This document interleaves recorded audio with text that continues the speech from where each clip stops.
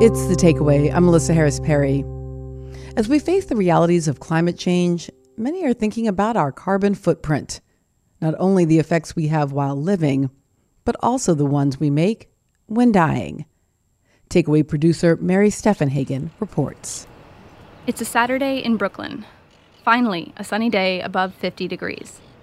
I'm taking my girlfriend Haley to one of my favorite spots in the city.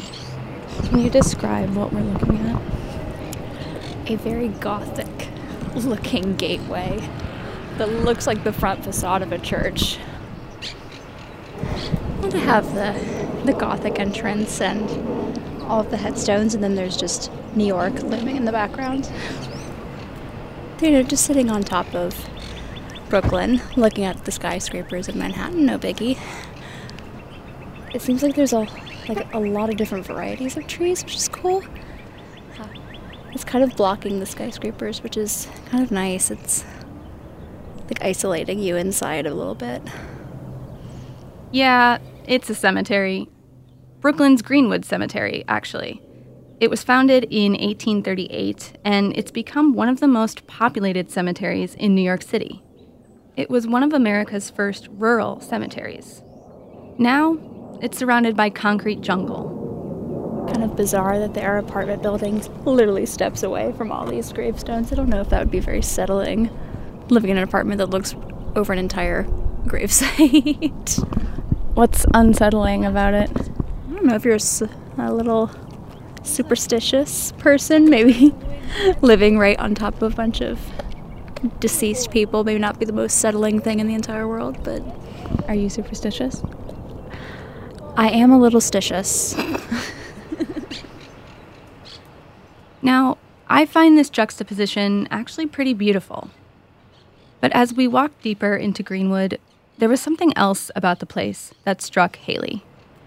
Land is such a valuable thing, and while this is absolutely gorgeous, and I'm really enjoying myself, it's hard not to think about how this land is now completely unusable for anything else.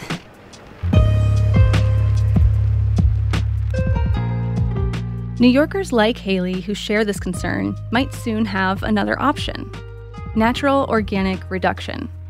Or, as it's perhaps more memorably known, human composting. This is an alternative to burial and cremation, and it just became legal in New York State. My question back about 10 years ago was, what would an urban solution or an urban equivalent to natural burial be? This is Katrina Spade. Where we could still return to the earth after we died, but it would be appropriate and scalable, if you will, for the billions of people that live in cities today. Katrina is the founder of the country's first human composting company, Recompose. So I see human composting in a lot of ways as like the city cousin to natural burial, a way to transform bodies into soil, which then can grow new life. The Takeaway spoke with her last year, and she explained how the process actually works. So the recompose process is that each body gets placed into its own vessel. And this vessel is filled with a mixture of wood chips, alfalfa, and straw. So we kind of lay a bed of plant material inside of this vessel. And then we lay the person's body on top of that plant material and fill the vessel with more of the same. You're lying cocooned inside a bunch of beautiful natural plant materials. And the vessel provides plenty of oxygen via a basic air system to the microbes that are doing the work, breaking down that plant material and the body itself. At the end of this process, the human body has become soil. It only takes a few months, as opposed to the span of years like you see with natural decomposition. I sat down with Katrina. She caught me up on the legal status of human composting across the country. 2017, when I founded Recompose, and we started our pilot project to prove that human composting was a safe and effective process for humans after death. And we did that out here at Washington State University. And then we brought the idea to the Washington State legislature, and we said, here's the proof that it's safe and effective. That law was passed in 2019 and went into effect in 2020. 5 more states followed and legalized the same process. So Colorado, Vermont, Oregon, California, and most recently, New York State. On December 31st, 2022, New York Governor Kathy Hochul signed a bill that legalized human composting in the state. But that's really just the start of this process. There are so many unanswered questions, but there's also major differences between how human composting is expected to play out in New York State versus how it's currently played out in Washington and will be practiced in California and is practiced in Colorado. I am Michelle Mentor. I'm the manager of Green Springs Natural Cemetery Preserve in Newfield, New York. Green Springs is both a cemetery and a nature preserve, so it only does green or natural burials, without embalming fluids, concrete vaults, or coffins and grave linings made of materials that don't easily break down in the earth. And what Michelle is talking about here is the fact that once this law was signed, it had 90 days before it would actually go into effect. That date passed only recently, at the end of March. So there aren't any human composting services in the state yet. Before any services can begin operating, there are major questions that this bill leaves open. First, who will actually be allowed to do it? The idea that you would allow a for-profit entity to swoop in and take one of the only revenue streams of a nonprofit is incredibly dangerous. My name is David Fleming. I'm the legislative director for the New York State Association of Cemeteries. That association represents about 520 cemeteries and crematory services. David was fairly involved in drafting and lobbying for the bill that eventually passed. There is a clear chain of custody of the body throughout the process so that the family's sure that the remains that they receive at the end of the process, whether it be cremation, natural organic reduction, or some other new technology, that all flows and that there is a confidence there through identification, that there are disclosures on what's going to happen and what could happen, and how to handle the remains at the end of the process. So we wanted to make sure all of those things were included other than just a bill that allowed natural organic reduction to occur. Without getting too technical, basically, this bill applies the same regulations that exist for cremation to human composting, particularly on who is legally allowed to handle human remains in their very final disposition. Right now, only one kind of entity in New York State can do so: cemeteries. Funeral firms have an operational part of handling human remains, which then are delivered to a nonprofit cemetery. The statutory structure in New York was solidified in 1998 out of the concern of out-of-state funeral chains coming into New York, buying up independent funeral homes, and also following other state models and buying up cemeteries and being able to control the entire process of death care. You can probably see why funeral homes would want to expand their offerings and their revenue with human composting. Funeral homes in Washington state, for example, can do so. But in New York currently, they can't. And cemeteries would like to keep it this way. Cemeteries in New York, one of their only revenue streams is final disposition. So that would be burial, cremation, or natural organic reduction. Now these out-of-state firms for profit want the authority to do one of the only things that cemeteries are allowed to do to make money. The New York State Funeral Directors Association actually opposed the bill on human composting for this reason. But they told me they do support something new: an amendment proposed in the governor's executive budget for 2024. This would actually let funeral homes in on the human composting business. David told me the State Association of Cemeteries is, of course, not for this. The governor has introduced legislation as part of her budget that would allow for-profit entities that are currently prohibited from doing final disposition in New York to allow those for-profit entities to do this final disposition process. Clearly, my clients would oppose that. So, who will actually open a human composting service remains to be seen. We'll talk about the barriers to human composting after the break. That's next on The Takeaway.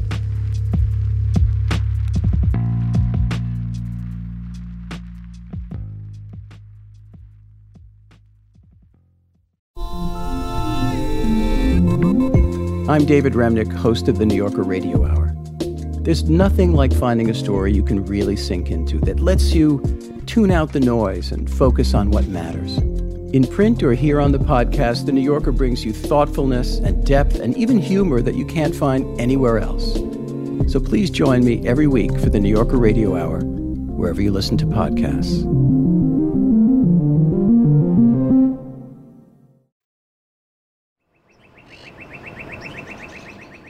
Let's make everybody trees. Let's make everyone into soil, plant a ton of trees, and that can be our new grave site. Because then you're technically able to go visit, you're technically able to sit with your person, but it's a tree. That's my girlfriend Haley again, during our trip to Greenwood Cemetery. She's brought us to another important question around human composting in New York.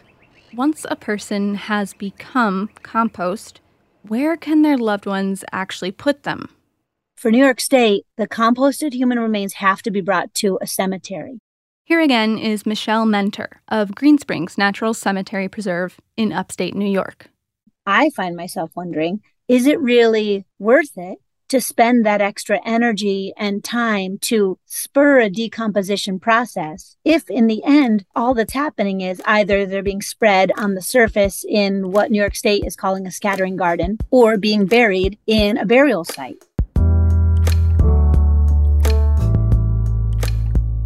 With cremated remains, some public properties like parks and bodies of water allow you to scatter ashes, but you might need a permit.